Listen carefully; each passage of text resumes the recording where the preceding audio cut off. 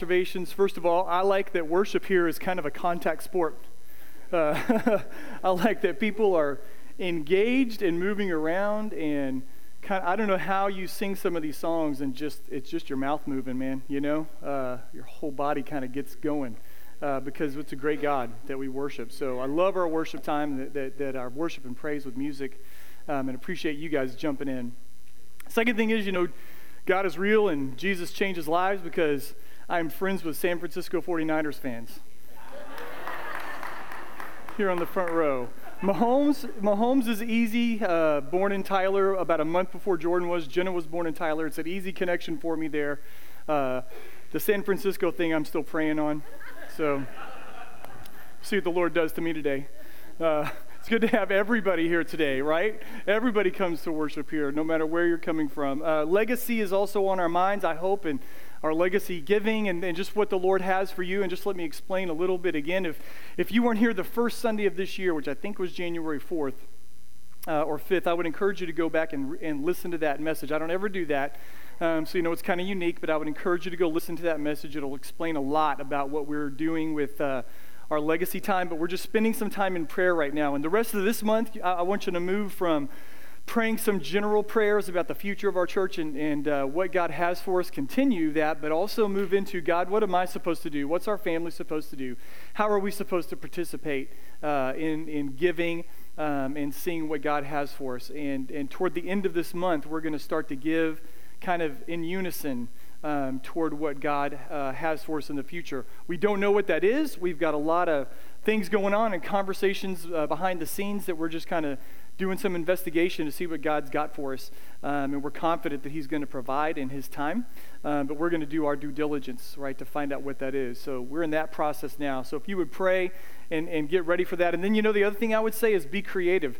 There's lots and lots and lots of ways that God can use you to bring the funding and finances that we need here. Lots of ways to do that. So just pray to the Lord and be creative and kind of think outside the box and see how the Lord might want to use you, okay? Hebrews chapter 2 is where we'll be. We'll have it on the screen. There's Bibles in the backs of the chairs if you need one. Hebrews chapter 2, verses 1 through 9. 2 weeks ago, Pastor James with us spoke last week, and then 2 weeks ago we finished up what I just found to be an incredibly inspiring and encouraging look at Hebrews chapter 1. One of the unique things that you see in Hebrews chapter 1, and this is unusual for almost any place you read in the Bible, there's no commands. It's an unusual chapter and section of Scripture because when you read it, there's zero commands. The entire thing is, look at how amazing Jesus is. Like, that's the whole deal in Hebrews chapter 1. And so for those of you who think, and there are other passages and places in Scripture where that's true, but so many of us kind of grow up in a church tradition, and maybe this is what we're just coming out of, where church or Christianity is all about a bunch of do's and don'ts and commands and laws. I want you to be encouraged by Hebrews chapter 1. First of all, I want you to see Jesus, right? If you walk out of here today in communion and in the songs that we sang and what I'm going to say today, and you're not looking at Christ, I want you to see Jesus. I want you to look at the portrayal of Christ in Hebrews chapter 1. Do you hate religion? Well, look at Jesus. Are you tired of being a good church person? Look at Jesus. Are you terrified that you can't be good enough? Look at Jesus.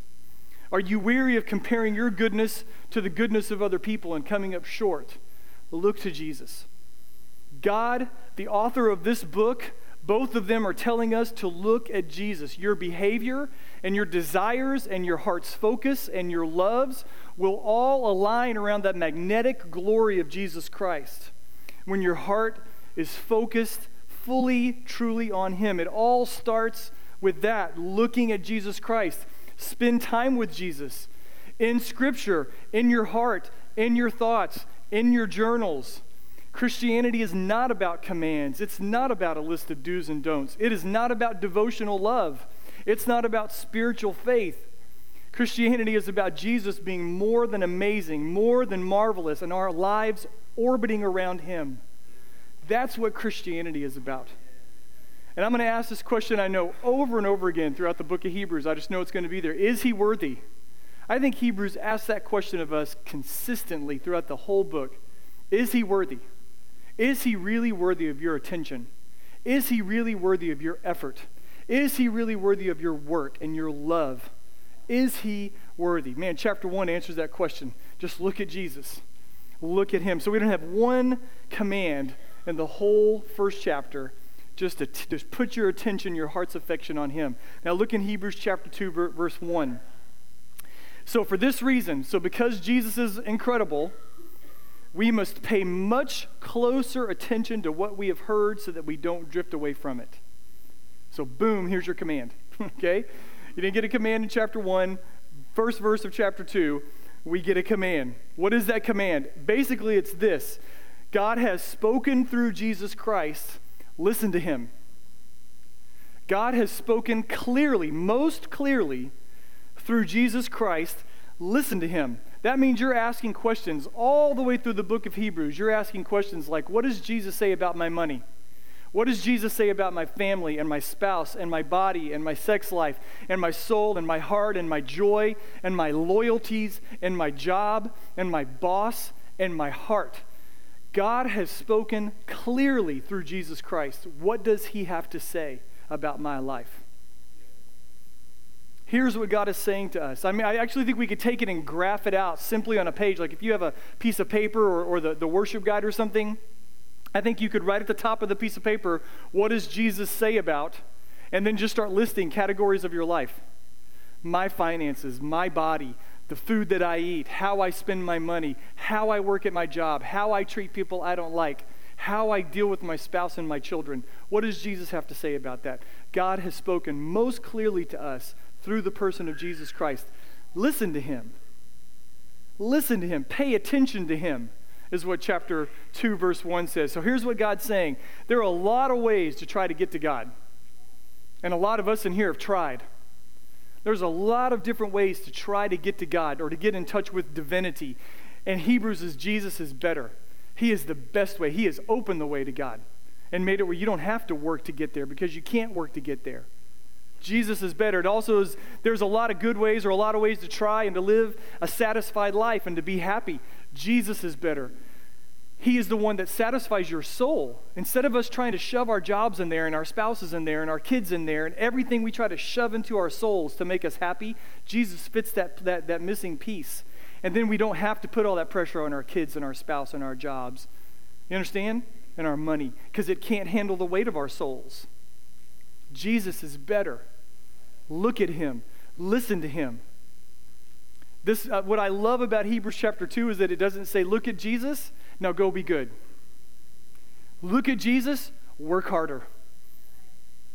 Right? Look at Jesus and maybe you'll get to heaven someday. It doesn't say do good for Jesus or don't go do good for Jesus or be better for Jesus. It says look at Jesus, pay attention to Jesus, love Jesus.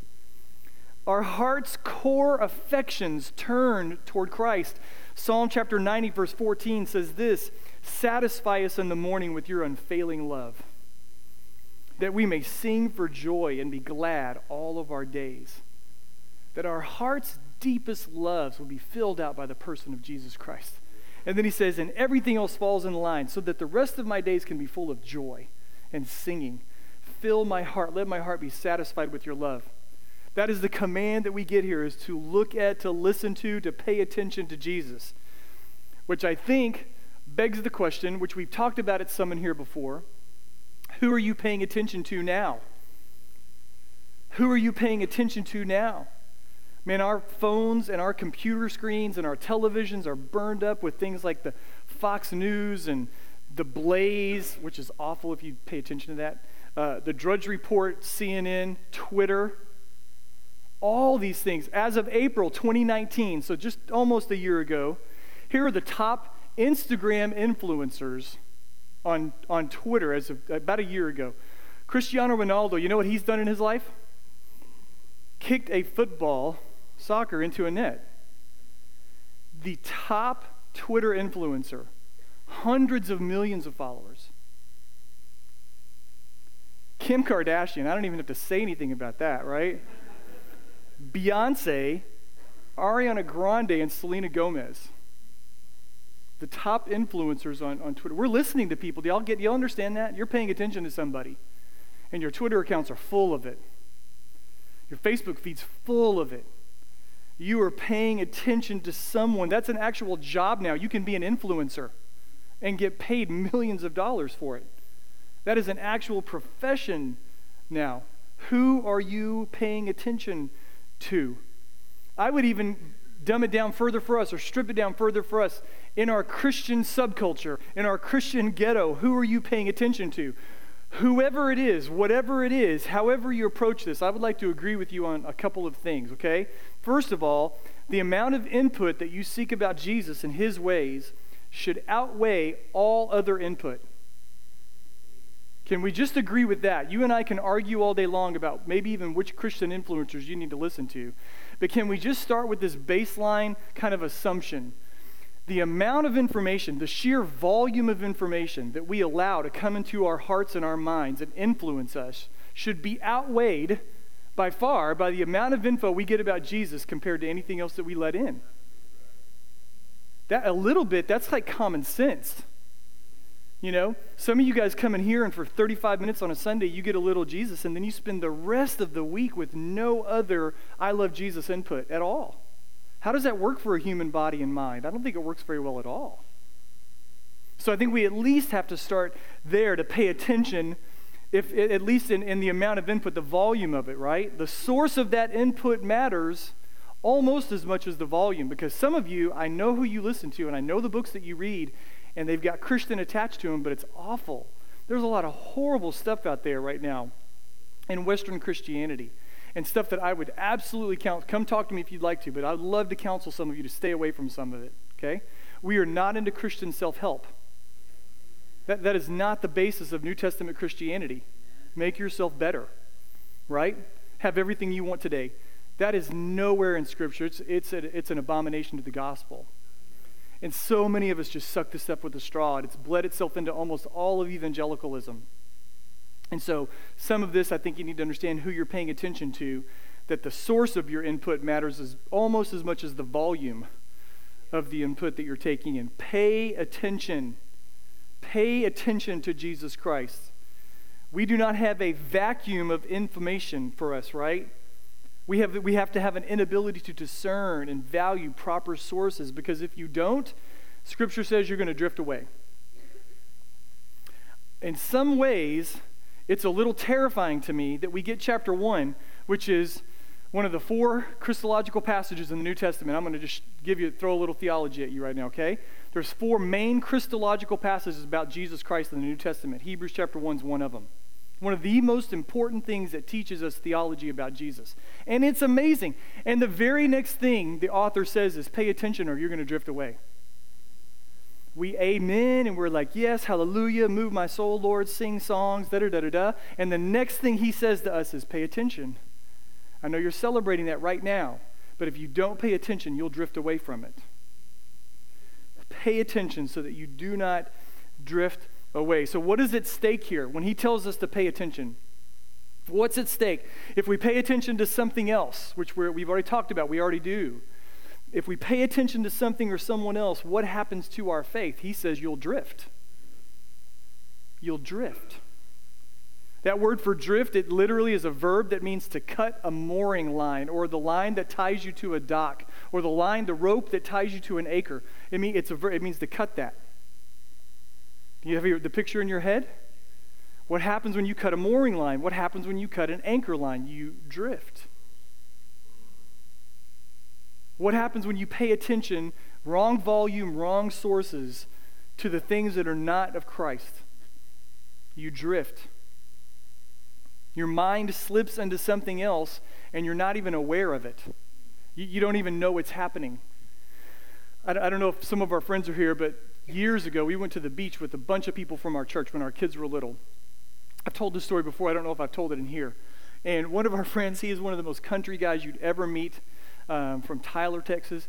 And he gets, I don't know if he's ever been in the ocean, Todd Chapman. I don't know if Todd's been in the ocean before. Todd goes to the store, and he buys a pink raft that you blow up with your mouth. It's bright pink. He's as white as the day is long, man. Just like iridescently white, right? And he gets on this raft. He's like, hey, man, I'm going to go float out in the water for a while. Like, okay, Todd, see you, dude. He fell asleep. So we're in Gulf Shores, so there's the undertow. He goes about a quarter of a mile out. He gets just sucked out there, totally asleep, and he just disappears. Hours later, and I'm not exaggerating, we are off the beach in the room getting cleaned up for dinner. There is a knock at the door. Todd is carrying his deflated raft, and this half of his body matches his raft. It's like the 2/3 of the body on this side, almost as pink as that raft, and he is just walking like this. His feet are raw. He's all burned up on the side. Man, I fell asleep on that raft. I floated about 2 miles down the beach and walk his way across hot sand all the way back to our condo. It's a perfect picture. I feel bad for Todd even to this day. It's been about 15 years ago. I feel bad for him even now, man. But listen, it's a great picture. It's a great picture. So many of us are not paying attention, and we're just comfortable. And we hear a little bit of Jesus, and we get a little bit of this, and we get a little bit of that, and we just fall asleep. And we're not paying attention. We get drifted away, and we don't know how we end up there, but we're far away from where we began. Beat up by the world and the wind and the waves and the sun and the sand, right? And we just drift away. That's what it's at stake here. For your faith, not your bodies, but for your souls. So Hebrews is not arguing with us about miracles or angels, which he's already talked about, or creation theology, which he's talked about and he'll talk about today. It's not arguing about those things. The central message of Hebrews is that it is begging us to pay close attention to the daily, momentary, the next breath belief in Jesus and trusting his ways in our lives. That's the central message of the book of Hebrews, that we would pay close attention to what is happening in our lives. So the first thing I want to ask is, man, did I just accurately describe your spiritual walk? You're just drifting. Not really paying attention. You kind of come close to Jesus when things get hard. You pray a lot when you want something. But other than that, you just drift. Are you drifting? A lot of us are in that place where we drift. We don't pay very close attention to what's going on in our spiritual lives. Some of us are in danger of drifting away from Christ. We're not there yet, but we're in danger of that, which we'll talk more about and explain what we mean. When we don't pay attention to this and we drift, we tend to think it's like Jesus and something else in order to stay close to him. When you drift away from the gospel and preaching the gospel to yourself on a daily basis, you begin to think, well, I have to do Jesus and something else, the gospel and something else. Like, Jesus is awesome, but I got to do good works or he's going to kick me out. It's Jesus and good works, or it's Jesus and well-intentioned works. Well, I didn't mean to get drunk every Friday night for the last month. I really intended to try really hard, and I just messed up a lot. So that should be okay. Jesus and well-intentioned works, even if your works weren't good. Jesus and faith, an ongoing prayer life, an ongoing expression of your faith or your authority. It's Jesus and your expression of faith in Jesus. Jesus and religion. Jesus and experiencing the blessings of God. That's how I stay close to God. We are creatures, we are legalists at heart. We want a law to tell us what to do, even though we hate it, right? The other thing we want to do is convince ourselves of an ability to make ourselves self-righteous. We're convinced that I can add something to this. I can do something to make this better. And the book of Hebrews is, Jesus is better. He's already done it. And the minute I stop preaching that gospel to myself, I start adding things to the gospel. So when you get in danger of drifting, or when you find yourself drifting, I would bet you that you find yourself adding things to your faith to make yourself feel a little bit better about where you're at. So that's what's at stake here. Hebrews, the book of Hebrews, has 5 major warning chapters for us. 4 chapters that focus around warning us in regards to our faith and wandering away. Chapter 2, chapter 3, chapter 6, chapter 10, and chapter 12. So this is the first one. The first major warning in the book of Hebrews is here, and it's coming up in these next verses. So look in chapter 2, verses 2 and 4. He says, "For if the word spoken through angels proved unalterable, and every transgression and disobedience received a just penalty, how will we escape if we neglect so great a salvation? After it was at first spoken through the Lord, it was confirmed to us by those who heard.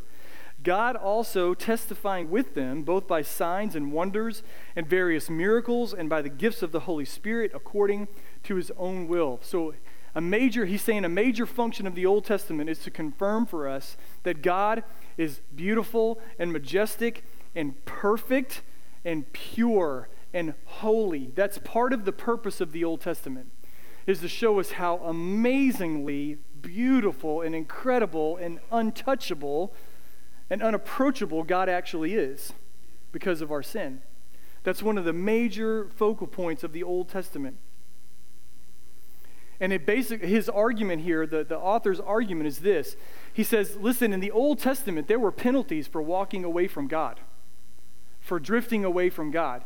If there were these severe penalties in the Old Testament, when you violated a covenant that was given by angels, surely there has to be a greater penalty for violating the terms of a covenant given by the Son of God.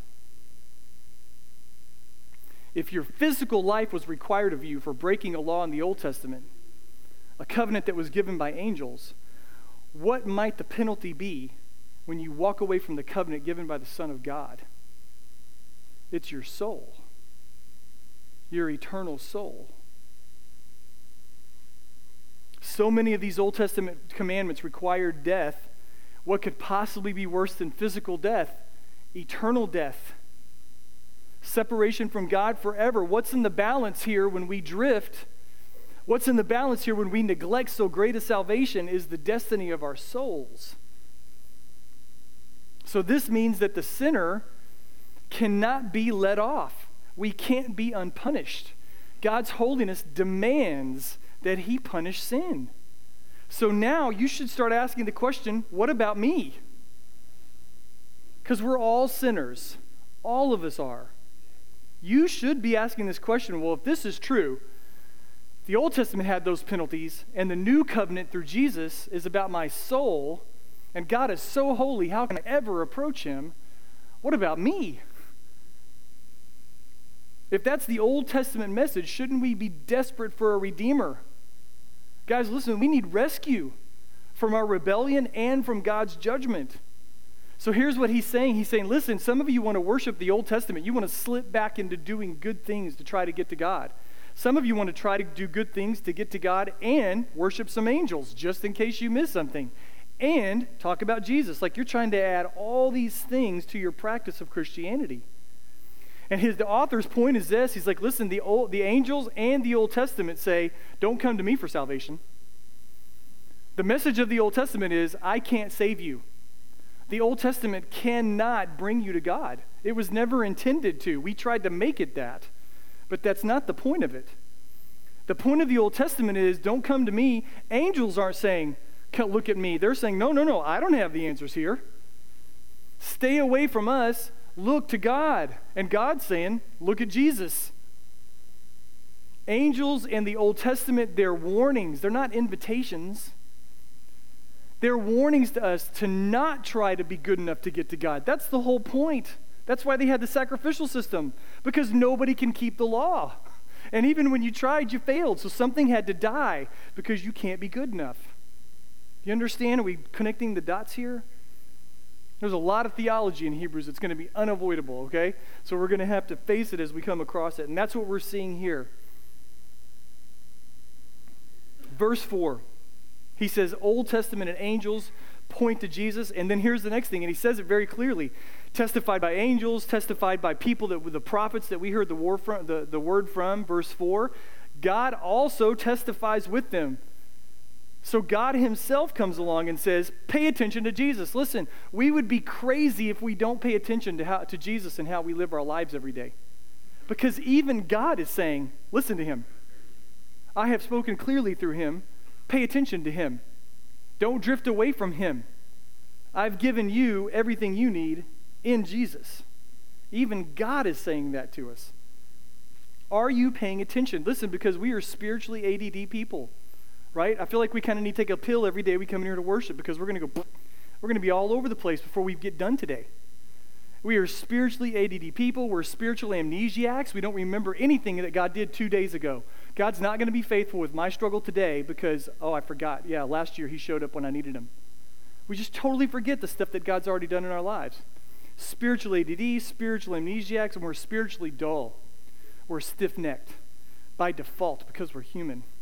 We tend to be stiff-necked people. God is He's shaking us to get a hold of us, to wake us up. Pay attention to Jesus. God himself is pointing at him and telling us to do that. So what kind of people are in danger of not paying attention? What kind of people are in danger of drifting away from the message that Jesus is better? He's the greatest. Who are the people that might slip away from that? Church attenders. People that are here regularly. Church is part of the rhythm of your life, and here's what happens. It settles in, and you're like, well, that's enough. Church is enough.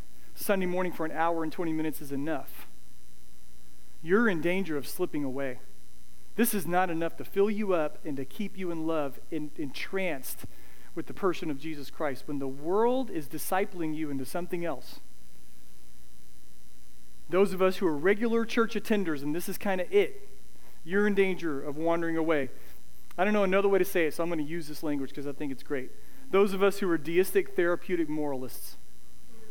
How's that? We're deistic therapeutic moralists. God is real, and I will do good things so that I will feel better about myself, and God might give me some good stuff. Those are deistic therapeutic moralists. You have turned Christianity into some kind of personal counseling system. That is not what Christianity is. And it is not about doing good things to feel good about yourself. That makes sense for everybody? That should hit some of us in the solar plexus too, by the way. Deistic theory. I believe in God, and he's real. We didn't see Jesus hadn't popped up in any of our belief systems here yet. We're talking a lot about God and spiritual things, but not Christ. That's a problem. Spiritually devoted people, you love worship. You love good things about God. You love Christians. You support a child in Uganda. You want to pass on good karma and good juju to everybody else, so you do good things. And your spiritual expression is important, and so is their spiritual expression. Theirs is important also. So you like spiritual stuff, but Jesus is not at the heart and the soul of what you believe about God. You're in danger of drifting away. We see this happening. I will mention one name, Jen Hatmaker. We see this happening in evangelical Christianity because our theology about Christ and the church is so weak. This happens in our churches.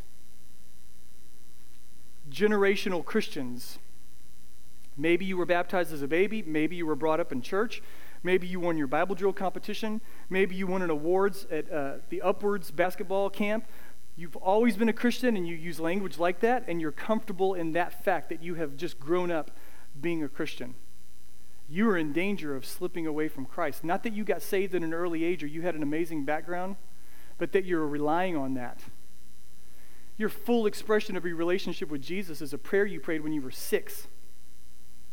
Really? Where's Christ since then? What's going on in your life since that day? Is Jesus the center of everything in your life now? Does your life orbit around him? Is the magnetic pull of the beauty of Jesus draw in everything that you do around him? Let's ask that question, guys. Does that make sense? These are the people that are in danger of drifting away. The last one I would kind of point out here are solo Christians. Those of you who come in and your expression of community is this hour and a half. This is not sufficient for community. If this is all you get from other Christians, you will be isolated and alone, and when life falls apart, you'll have nobody to turn to, and I will guarantee you drift away from God. None of us are wired. God didn't make us to hold on to him with white knuckles when life falls apart. There are times you fall apart, you can't hold on anymore, and somebody's got to pick you up. And those of us that are solo Christians, you are in danger of drifting away.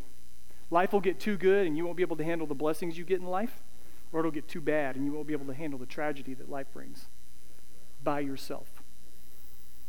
Those are the people that are in danger of potentially slipping away, drifting away from God. We should also be asking the question, what is it that makes Christ better? What is it about Jesus that makes him worth paying attention to? He answers the question in Hebrews chapter 2, verse 5. He did not subject to angels the world to come concerning what we are speaking. But one has testified somewhere saying, what is man that you remember him? or the Son of Man that you were concerned about him? You have made him for a little while lower than the angels. You have crowned him with glory and honor, and you have appointed him over the works of your hands. You have put all things in subjection under his feet. For in subjecting all things in him to him, he left nothing that is not subject to him. But now we do not yet see all things subjected to him. And you're like, who is him and he and him and him, right? A lot of hims and he's. Your English Bibles are trying to help you make a little bit of sense of this. You'll see a capitalized H on some of the he's and hims, and you'll see a lowercase h on some of the he's and hims, okay? He capitalized, God, Jesus. Him, lowercase, you, me, man. Okay? So now we're going to here's more theology, and it's awesome, but you're going to have to kind of dig into it with me a little bit here. What is it that's so amazing about Jesus? Well, he quotes a chunk from Psalms chapter 8 here. That's why it looks funny in your Bibles. It's an Old Testament quotation. He's quoting from Psalm chapter 8. You need to go read Psalm chapter 8. It's short. You can do it on your own. Psalm chapter 8 is about us. Psalm chapter 8 is about people. It's about humans. And you have to read it and what it says about us. But basically, here's the story here. Man was originally created by God to be a ruler, to have glory, right? To have honor, to be the pinnacle of creation. But what did man do? We rebelled, and we still rebel. And so now, the creation that we were supposed to rule, what does it do? It rules over us. The glory that we were supposed to have has gone away because of our sin. And now, these things rule over us. And you're like, well, Pastor Joe, what do you mean by that? I mean, something simple like fog rules over us.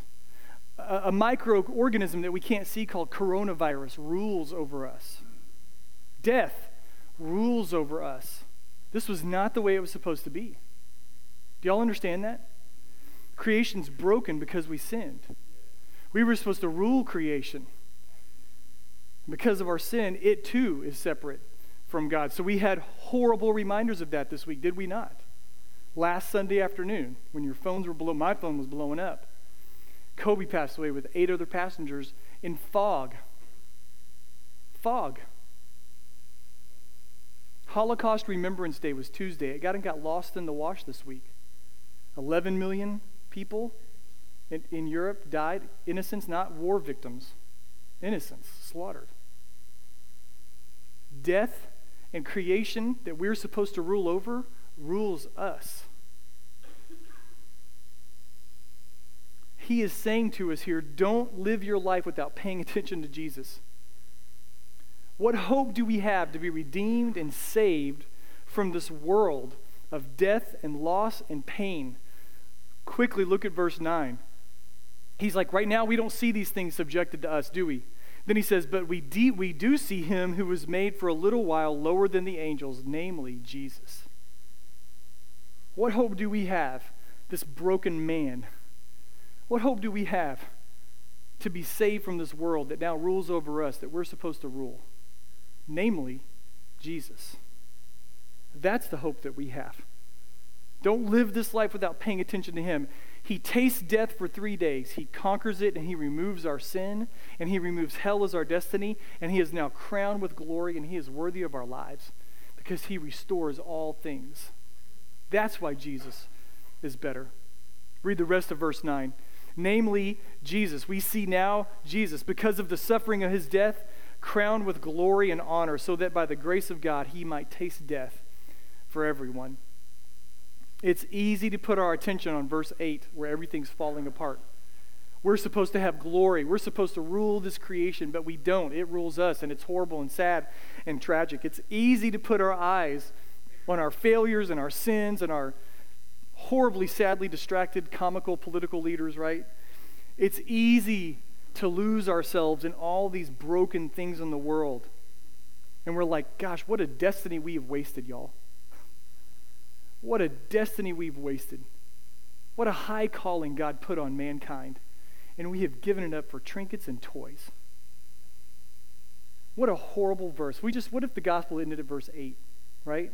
There is no hope. Go home, right? That's how we would end it. But there's verse 9. There's verse 9. We see this creation not in subjection to us right now, but thank God we see Jesus Christ, right? Who died, tasted death for a little while so that we could be restored to the glory that we're supposed to have. Amen? That's why Jesus is better. We see Jesus. He was our representative. Jesus represented mankind. He's the first fruits of a new kind of humanity. Because he was man, he could die in our place. Because he's God, he can give it to us through faith. Now, there's more theology there, guys. You got to have great theology about the incarnation. He's 100% man and 100% God. Because he's man, he can die in your place. Because he's God, he can give you that righteousness through faith for all time. If it's just a man dying, it doesn't matter. It's nice. If it's just God doing it, he can't die in my place. Got to have the incarnation. It doesn't make sense, but it does. Right? And he brings us to God through the righteousness of Jesus. And he brings all things under our feet when we become his representatives. How awesome is that? He's our representative at the cross, and later in history, we become his representatives. We rule in his name. Amen. He brings all things into their right place under us. The beauty and the majesty and the mystery of the incarnation, where God comes down as a human being and he lives and he dies and then he lives again so that we can be everything God intends us to be. That's amazing. Ray Stedman, another pastor, said this. He says, we read the Gospels, and when we read the Gospels, we are forced to ask, who is this man who stills the winds and the waves with a single word? Who multiplies food at will? Who walks on the waves? Who summons fish to bring up coins at his command? Who dismisses diseases with a touch? Who calls back the dead to life? Who is he? He is the last Adam, living and acting as God intended us to act when he made us in the beginning. Ooh. It's good theology, guys. Who are you listening to? Who are you paying attention to? That's good stuff. This means that in all of our failings and our sins and our rejection of God's purpose, this means we're savable. Amen? It looks hopeless. Verse 8 is hopeless, guys. Those 4 or 5 verses there, it's awful. What have we done? Why is Jesus better?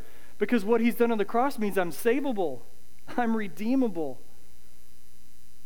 Jesus means that we can be the kind of people that God created us to be in the beginning. So God's call to us in the book of Hebrews is to come to Jesus. To come to Jesus in faith. To be tightly anchored to him. To rest in him. To pay attention to him. To trust in him.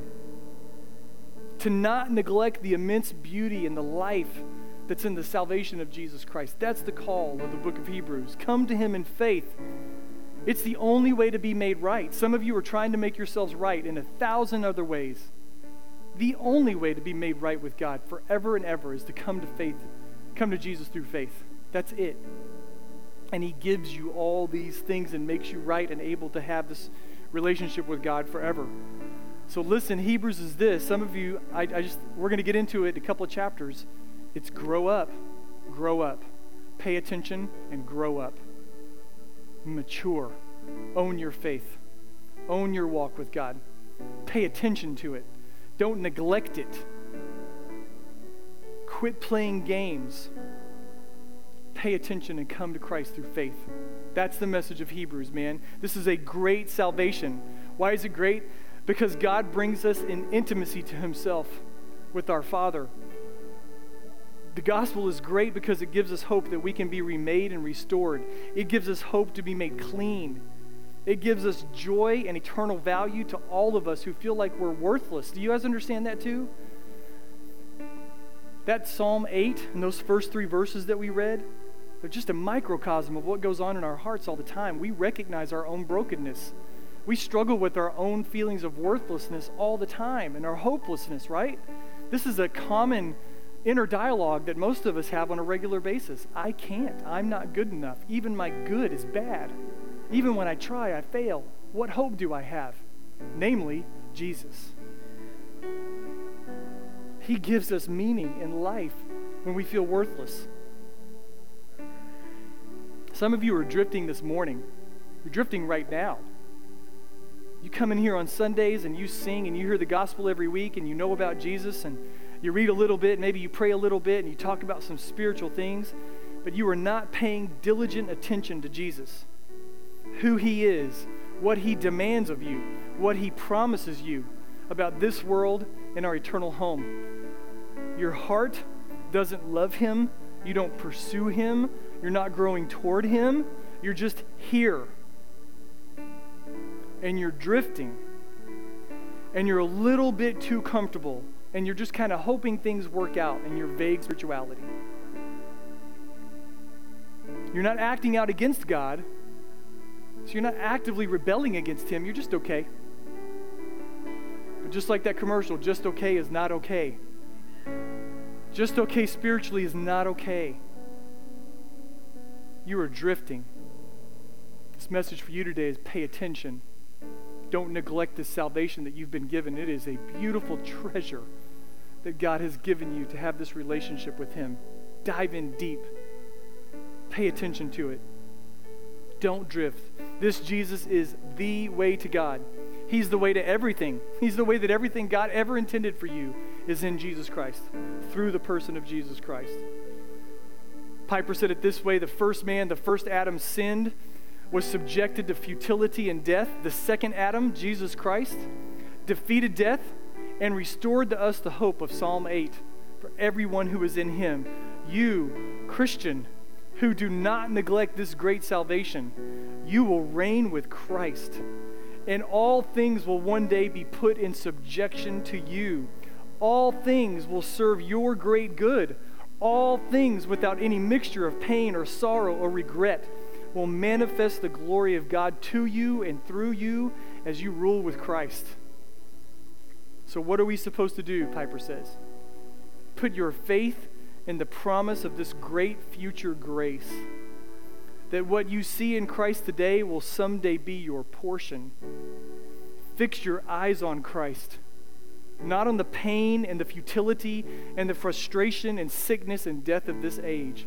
They will not have the last word. Christ has conquered death and all the sin and the pain that lead to death. Think on him, consider him, look to him, pay attention to him. Psalm 8 is ours. You should read it like God's promised to you, because Hebrews makes it that. Psalm 8 is ours, and it could be yours. Man, this is God's destiny for us. Keep your eyes on Jesus. Don't neglect daily walking with him and living for him. We need to start praying like, Holy Spirit, just confirm Jesus in my heart. Even when it seems like this world is broken and it's winning, give me strength to not drift, but to look at Jesus. And some of you need to pray, Holy Spirit, open my eyes to the beauty of Jesus. He's better than anything this world has to offer. Save me.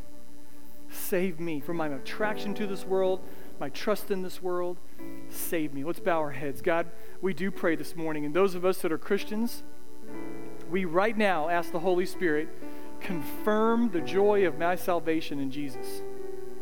Confirm for me that the only way to have everything you promised me is in Jesus Christ. The gospel, the good news that Jesus has already accomplished it. It does, God, it seems like this world is winning, and death is winning, and sorrow is winning, and loss is winning. It does. And God, when it feels like that and when it overcomes me, Father, I pray you'd give me strength. Holy Spirit, strengthen me that I don't drift away. Anchor me in the good gospel, the good truth of the gospel, so I don't drift. And then some of you, you're playing a game. You've never been saved. You've never known Jesus. You're religious and spiritual, but you don't know God through Jesus Christ. Right now, this is not a game. Your eternal soul is at stake. Cry out, Spirit, save me. Save me. This great salvation, the beauty of Jesus. Oh, Holy Spirit, save me. God, this is your word. It's your promise. Thank you for Jesus. Thank you for everything you've given us there. I pray that our hearts would be drawn to him, but we would also do our best to have whatever input we get paying attention to full up and flooded with Jesus Christ as much as we can, especially in comparison to everything else we pay attention to. God, we confess to you that we've drifted. We confess to you we've been lazy and our loves have been given to something else, disproportionate. God, I pray we'd be drawn back. Don't let us drift. Holy Spirit, thank you for your grace.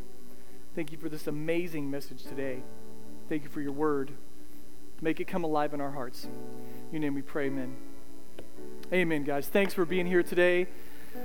I guess go somebody today in the game, right? Who cares? No, I'm kidding. You guys have a great day, and I'll see you guys next week.